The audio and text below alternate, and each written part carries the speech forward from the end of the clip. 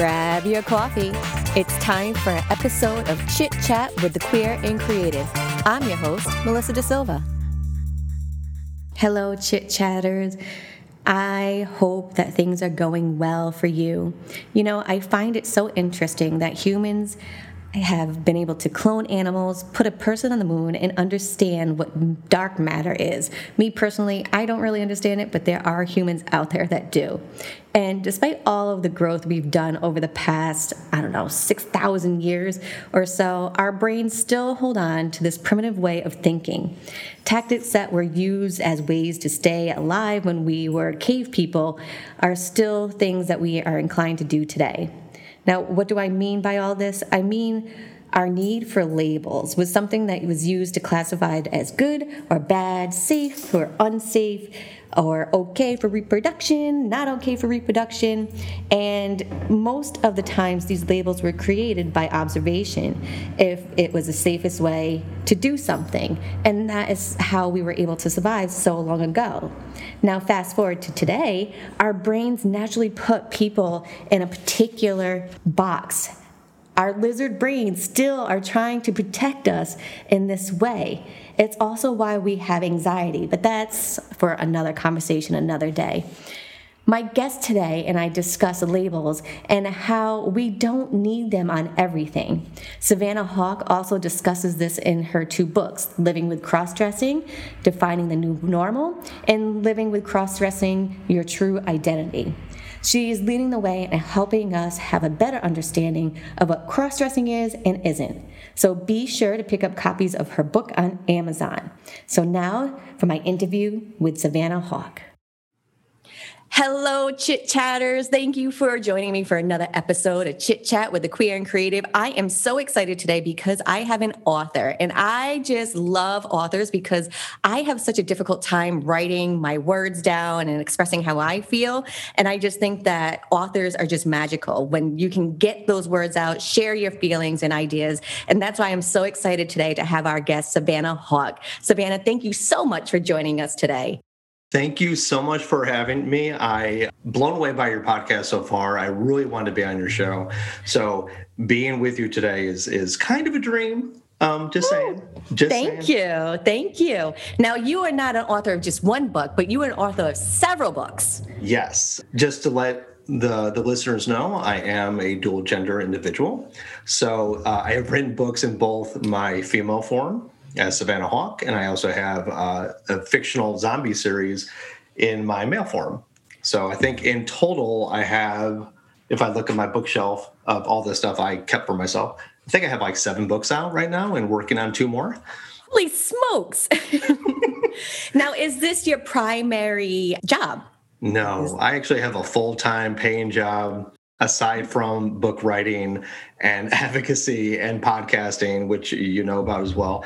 So yeah, this is all passion work that I'm doing. And the more passionate the book is, the Savannah Hauk books that I do are super, super passionate and near and dear to my heart. So tell us a little bit about the Savannah Hauk books. Well, Savannah Hauk books, there's 2 in the series at the moment, and I'm actually kind of ruminating about the 3rd, and that topic is Living with Cross-Dressing. And the first one is Defining a New Normal, which is about cross-dressing and like what type of cross-dresser you could be and how does it affect you and kind of the things that you may go through. It talks about my journey up to that point of publication. And it was primarily about couples. It was about being in a relationship and what your partner, either wife or girlfriend, would expect or what they may misunderstand about who you are and how do you kind of go through those trials and the grieving process, learning your partner has another side to them. And my own girlfriend, when we got together, and it's happened, every girlfriend I've had knew about Savannah, but the problem is that there was no literature out there, whether 10 years ago or even 5 years ago, that really focused primarily on the non-transitioning, dual gender, cross-dressing male to female. And it was a struggle for her she read a bunch of books that were already out there, and they all kind of not twisted, but they spoke about cross-dressing in a way that made it seem like we were all destined to transition, or we were all destined for a destination that in our hearts is not where we were going to be. We're very happy where we are. So to try to now, you give this book to her to read, and then she says, but the book says that you're going to want to be a woman full time. I'm like, no, that's not the case. This is just, I'm fluid. I'm, gender queer. I'm dual identity. There's no need for me, no want for me to go all the way to the other side in a binary fashion. So that was kind of the genesis for the first book. Sorry, that was long-winded. No, but I think that's really interesting because now that the transgender topic is coming out and more people understanding it, I think people are becoming more confused about what does cross-dressing mean. Yes. I feel like in the 80s, cross-dressing was a thing, and now it's kind of gotten lost. Can you just touch on what is the difference between cross-dressing and being transgender? Well, this is where it's going to get controversial. So this is going to be huge. You're going to get a lot of call-in and write-ins about this. Sweet. Because I consider myself transgender. In the definition of the word, transgender only means across the genders, that you're doing something outside your biological assigned at birth. Male, no, I want to do something outside that, whether it's being gender fluid or, like one day you want to be female or you want to be androgynous or you want to dress as a woman. Yes, transition females, transitions, transmasculine, all these terms that we hear is all transgender. And under the general umbrella of transgender, we all exist. I feel we all exist because I don't see myself as a cross-dresser. I see myself as using cross-dressing to affect my feminine expression. Mm-hmm. So I think we've used the word cross-dresser and transvestite before that for 100 years. And it's kind of predated transgender as terminology. But they don't replace each other, and they're not really in conflict with each other. Really what it is that we all are doing outside our biology. We're not cis. We're not like, I am genetically male, and I love to do all things male. It's like, no, I have this feminine side. I explore it. I express it. I go out into the world as Savannah.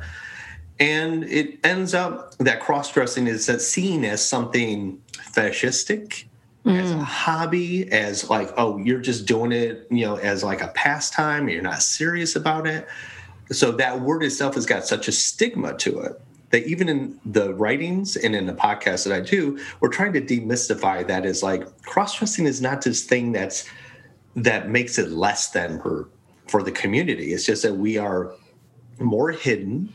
We're more underground, we're more closeted, and because we don't express it 100% of the time, therefore it's sometimes seen as being less serious because we can always kind of escape back to our male personas and kind of live life 90% as male and then just go out, one day a week or in our homes just dressed up.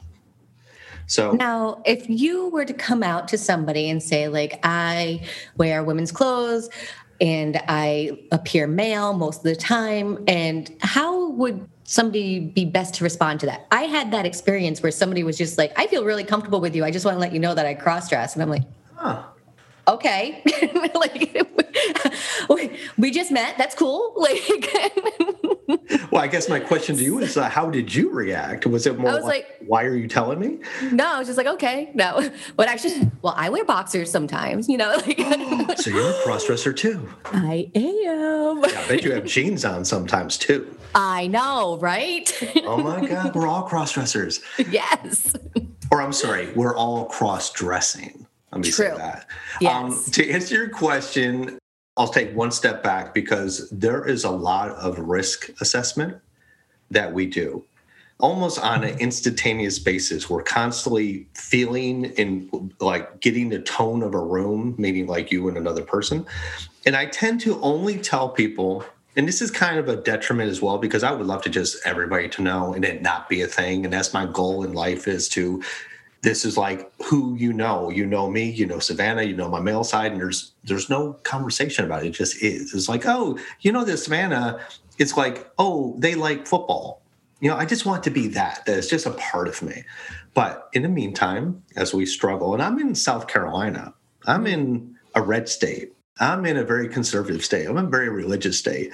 So it can get very trying at times to be like, who do I tell?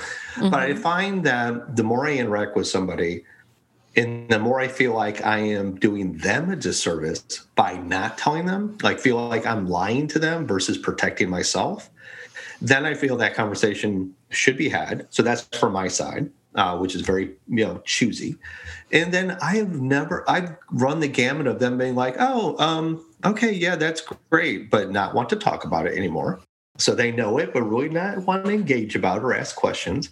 And then I got other ones who want to ask those questions. Oh, does that mean you're this, or you're a drag queen, or you're gay? And we have conversations about and educating.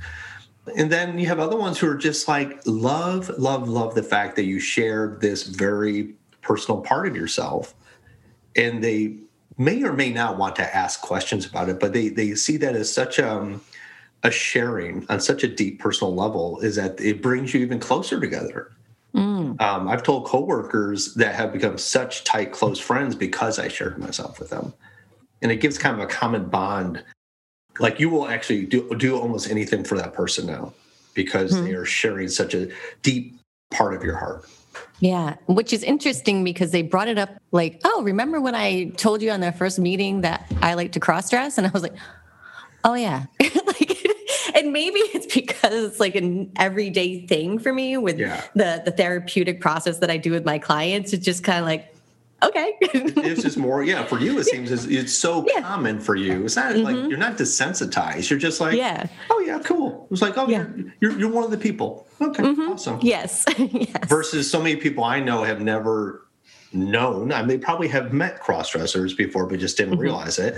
So for me, it's like a brand new experience for them. And so I would love for it to be where everybody reacts like you would. Where it's like, oh, cool. All right, moving on. Next story. But now it is such a novelty and such a big event for so many people to like have this experience with somebody that they kind of like, sometimes they want to just like, okay, we'll leave it alone. Thank you for telling me. And I appreciate you for telling me, but I'm just going to put it over here in this box. And other ones are just celebratory and just want to like know about it. What did you do this weekend? And even with my advocacy, I do a hashtag Savannah Starbucks Sunday. And that is my way to advocate and show people that I can be a public face and to be out in the world. And people can see me and people can give me double takes and triple takes and kind of give me weird stares or, furrowed brows or like, what's going on here? And I love that. I love being able to expose in a good way, expose myself to the populace so they can see that we're not weird people that should be shunned. And that's such the big hurdle that we're dealing with. Yeah, absolutely. Now, the second book that you wrote at Savannah, tell us a little bit about that. Well, that second book, subtitled Discover Your True Identity, because that's the second in the series, was kind of the book I should have written first. And I realized that because the passion to write it for what my girlfriend was going through the first book, I kind of negated and forgot to let the cross-dressing person understand how best to find themselves. Okay. So while there's a lot of chapters borrowed and enhanced and edited from the first book to the second, my story got expanded. So it kind of took in the move to South Carolina and expanded more. Like I lived in terror for 6 months when we moved down to South Carolina, me and my girlfriend, because I was so afraid to go out with understanding or fearing this prejudice that was out there against me and not finding community. It was so very hard to find a community of cross-dressers in South Carolina. And then once I opened that up to a bigger group of people, more expansive group, gays, lesbians, parents of trans kids, PFLAG, all of a sudden became like a bigger universe for me. And it really opened up my eyes to what was out there for me and the community. But it was more like a study of self. It was like, why do you do this? How do you become self-actuated? How do you find the self-confidence and self-reflection to realize that there is absolutely nothing wrong with you? And that was, again, kind of that first book was like, it's one thing to be discovered or have a conversation with somebody else and say, I am this person. But it really is like, how do you get to that point to be okay with having that conversation? And that second book really delves into the self-interest of like, have you looked at yourself? Do you know thyself? Are you going to transition? Are you ashamed? And why are you ashamed? Why do you see this as a secret shame that you can't share with others and be okay with you? Because it is okay to be the full you. Mm-hmm. And it was really more of that study of like letting people know that there are other people out there. You're not alone. This is not some weird fetishistic thing that people have told you it is or have indoctrinated you to believe. It was truly and is truly more of a, there are so many of us out there, you just don't even know it. Mm-hmm.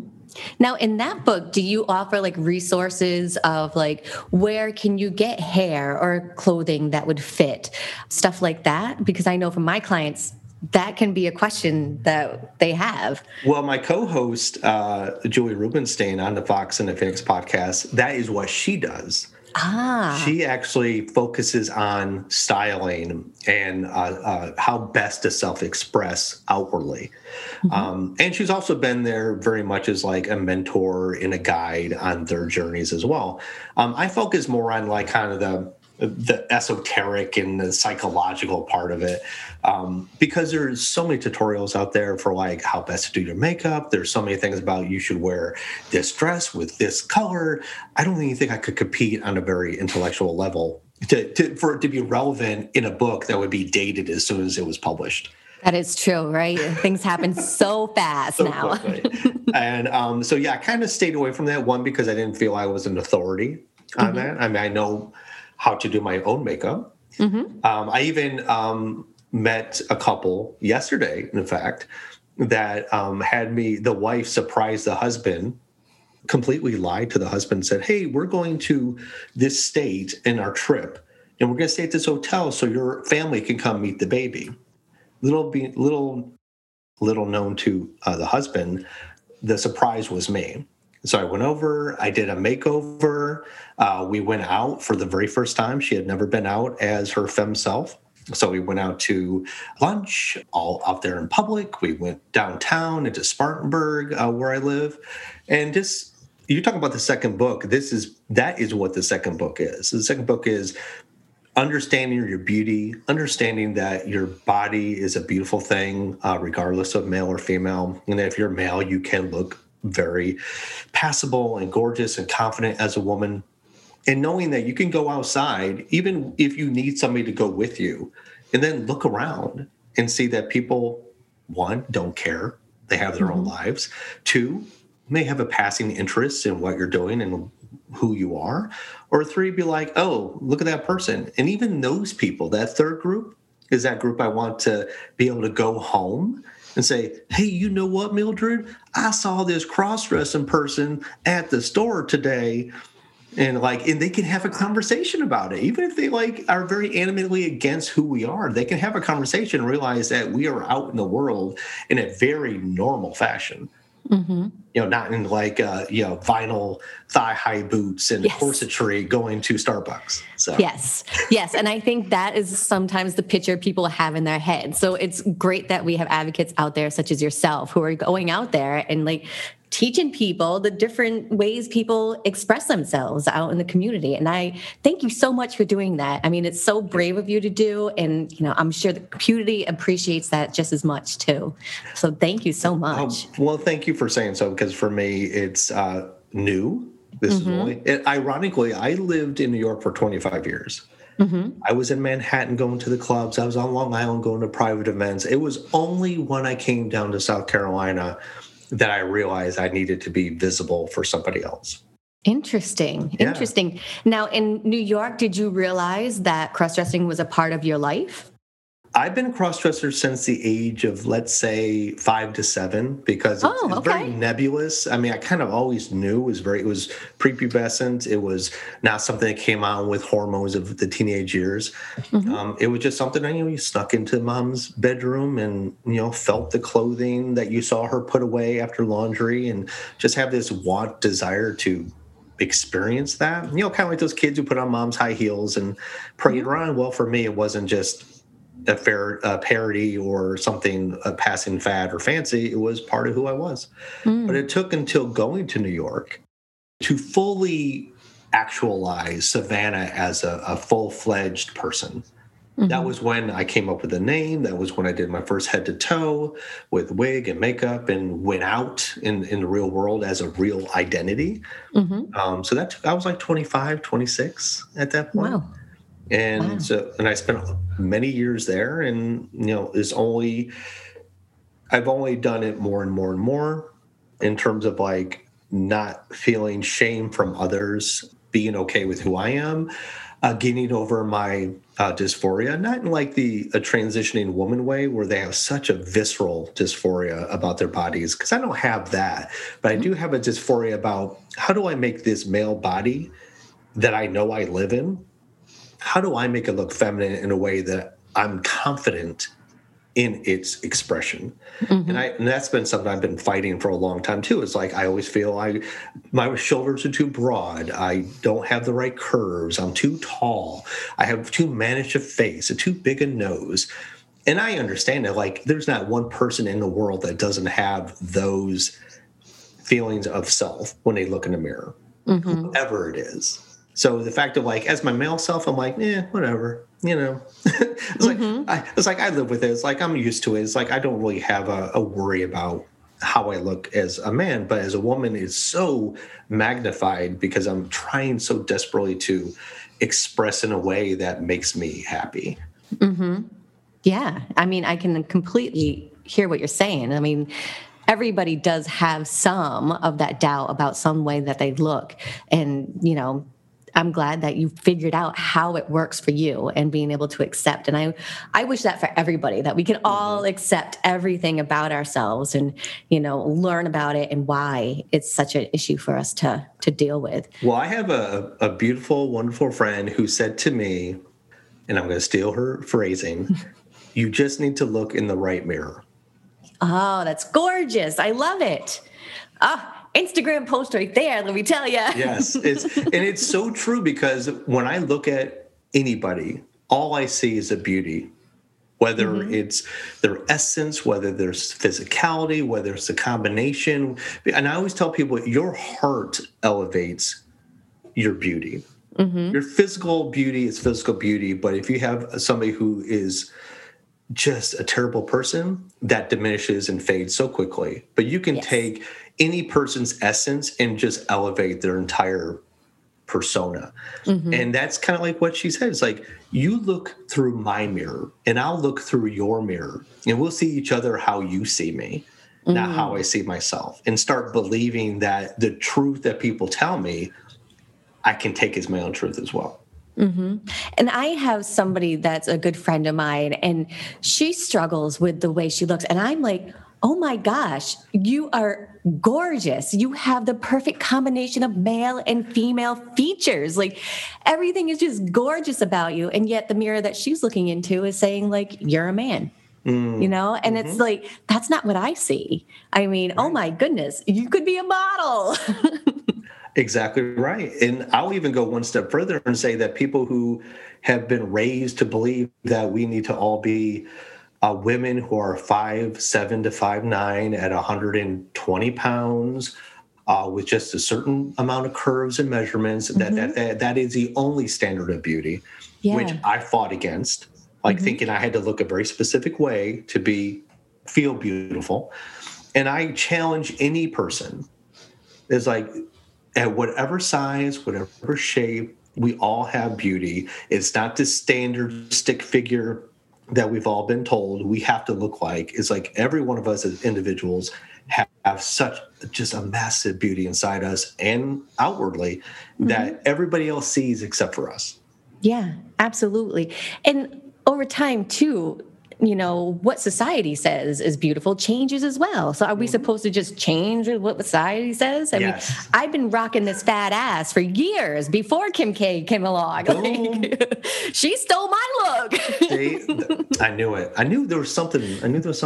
Well, look at Renaissance paintings where women were voluptuous and curvy and had weight to them. And you know why that was considered beautiful is because people who had money could eat.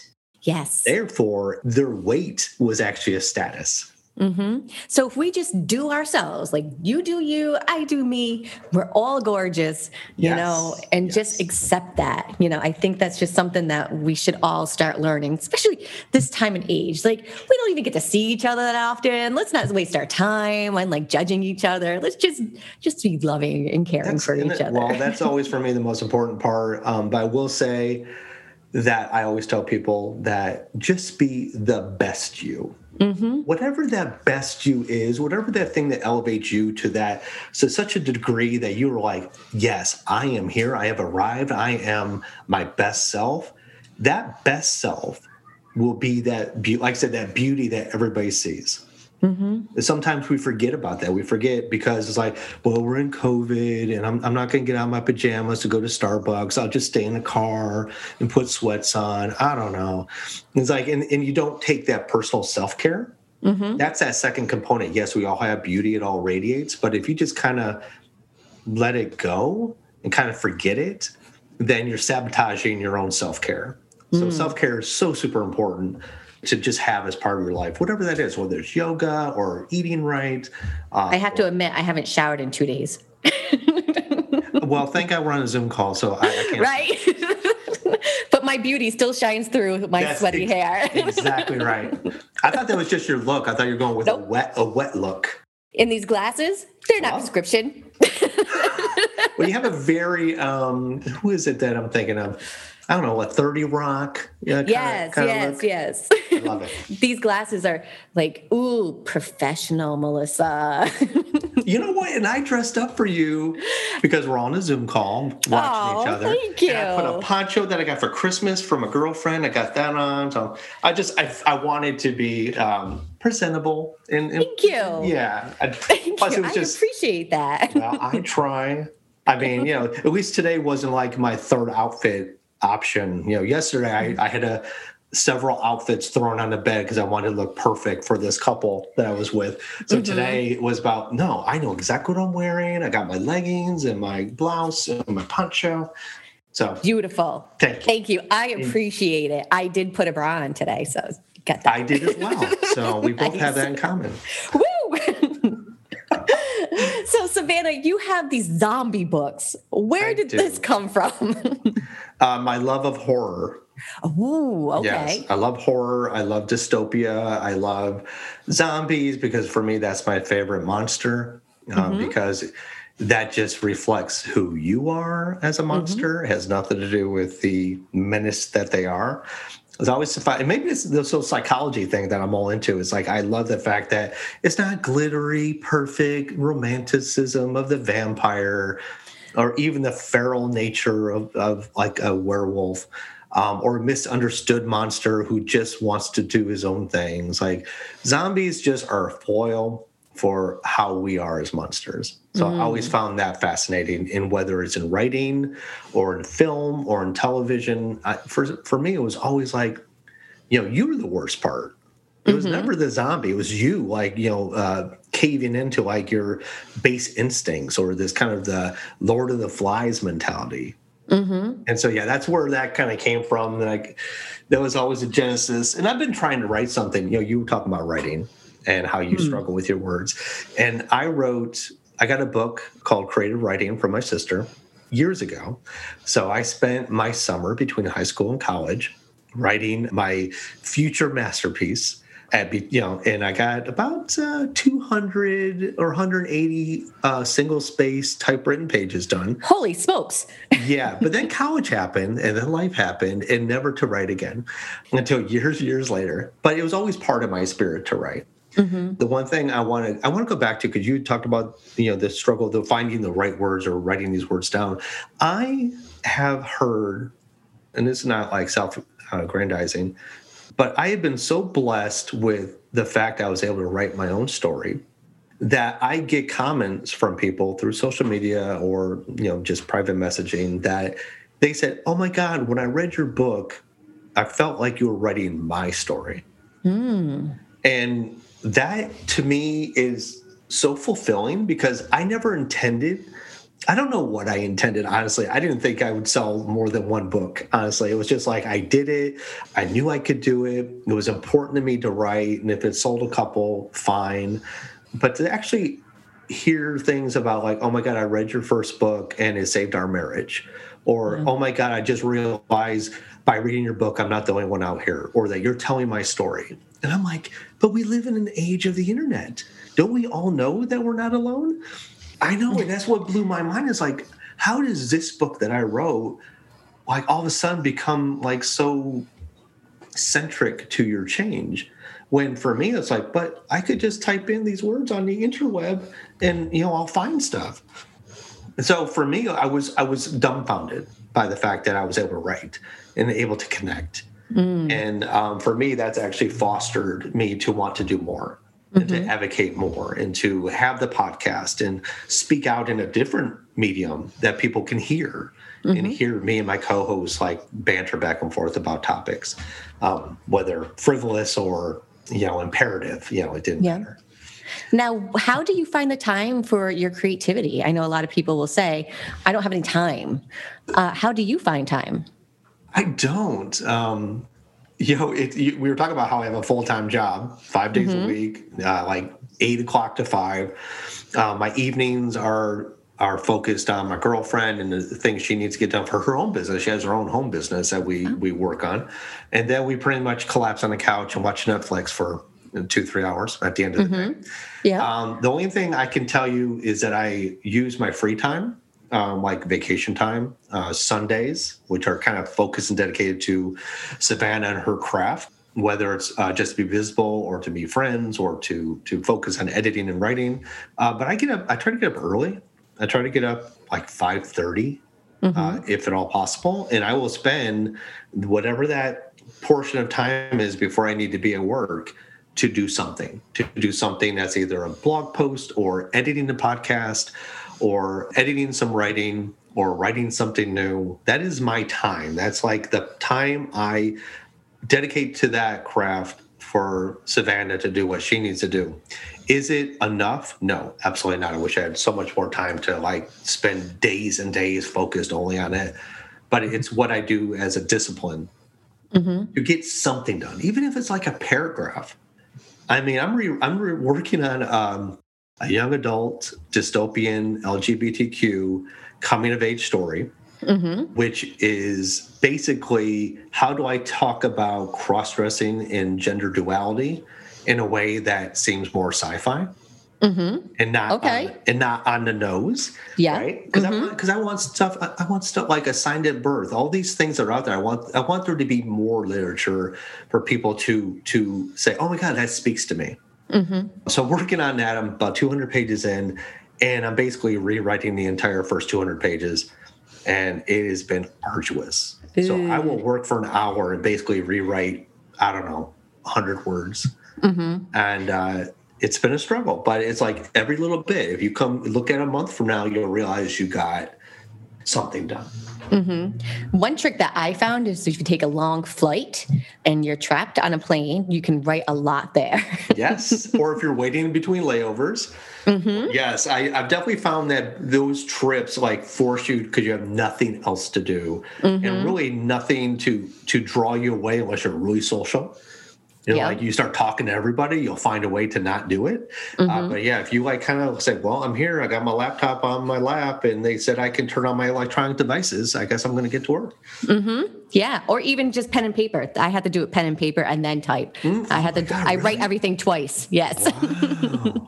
I don't think I could do that. I tried to do talk to text on my phone during my commutes home when I lived in New York, which were like an hour. I'm like, why can't I be productive? Until I actually read what I wrote, and I couldn't decipher any of it. That's my fear. Yes. Well, the problem is you have to actually do punctuation. You have to say, quotes, I know you're the one who did it, comma, end quote, she said, period. You have to say that. Yes. You have to think that way. And then when it starts going off the rails, you're like, I don't even know what that word was that I said. Siri doesn't like my Rhode Island accent. We come up with some weird words. Yeah, they don't like that. And I know there's better products out there that could do better jobs. But I said, you know what? I'm going to just type it and let those little squiggle lines tell me I spelled it wrong and then go back. Yes. Those are a savior, let me tell you. Absolutely for me. I couldn't do it without it. So, Savannah, thank you so much for sharing so much of your story with us today. I'm hoping that this inspires other people to get out there and write and just be who they are and not feel that they're being judged for it, and just, love each other for who we are. And thank you so much for all that you do. I'm so very happy to have met you today. Thank you so much. I thank you for having me, and what you're doing is amazing. Thank you so much. And I am sure we will talk to you soon. And I'm sure everybody's going to be getting these books, especially the therapist people that I connect with, because it will be nice to be able to have a book for each person when they come into the therapy session. Be like, this one's great for you, this one's great for you, and then switch between sessions. That was one of my goals is right? on LinkedIn was just to do that too. Like, people know that we're out here. Yes. Awesome. Thank you so much. Thank you. You have a wonderful day. You too. I could have chatted with Savannah for hours, so be sure to listen to her podcast, the Fox and the Phoenix podcast, and follow her on Facebook and Instagram at Savannah Hauk, and visit her website, livingwithcrossdressing.com. And if you are finding it difficult to stick to your resolutions this year and actually want transformation to happen, pop over to my website and download my new free 30-day transformational journal. And as always, you're welcome to sign up for a free consultation with me if you're looking for a little more help with your transformation progress. So until next time, keep loving each other and keep being amazing. Mwah. Bye-bye.